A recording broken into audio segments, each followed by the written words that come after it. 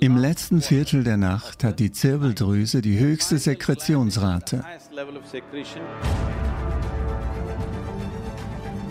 Das bedeutet, du kannst dich stabilisieren. Es gibt umfangreiche Studien dazu. Das wird also als Brahma Muhurtam bezeichnet oder die Zeit des Schöpfers. Du kannst dich so gestalten, wie du sein willst.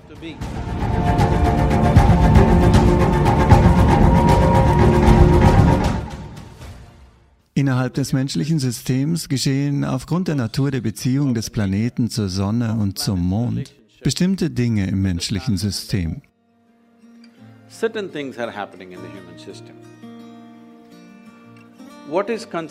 Was als das letzte Viertel der Nacht betrachtet wird, wir betrachten den Zeitraum von Sonnenuntergang bis Sonnenaufgang als Nacht.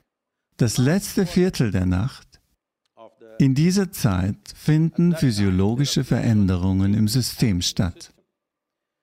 Man hat sogar herausgefunden, sogar die Abfallstoffe in deinem Körper, wie dein Urin zum Beispiel, haben zu dieser Zeit Eigenschaften, die sie zu keiner anderen Zeit des Tages haben. Es gibt heutzutage umfangreiche Studien dazu. Der gesamte Körper befindet sich also in einer gewissen förderlichen Atmosphäre. Es gibt eine natürliche Produktion des sogenannten Melatonins, was ein Sekret der Zirbeldrüse ist. Die Zirbeldrüse hat also im letzten Viertel der Nacht die höchste Sekretionsrate, was wir uns zunutze machen wollen.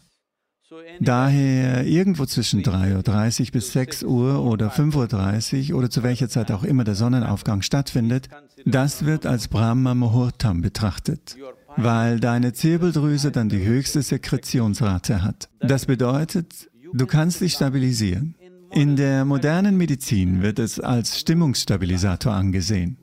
Nun, ich habe davon gesprochen, wie man sich zur Ruhe bringt. Dich zur Ruhe zu bringen bedeutet, dass du keine Fluktuation bist, du bist entspannt.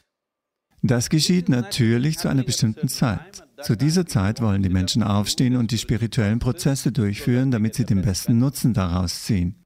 Das wird also als Brahma Muhurtam bezeichnet oder die Zeit des Schöpfers. Oder du kannst es so sehen.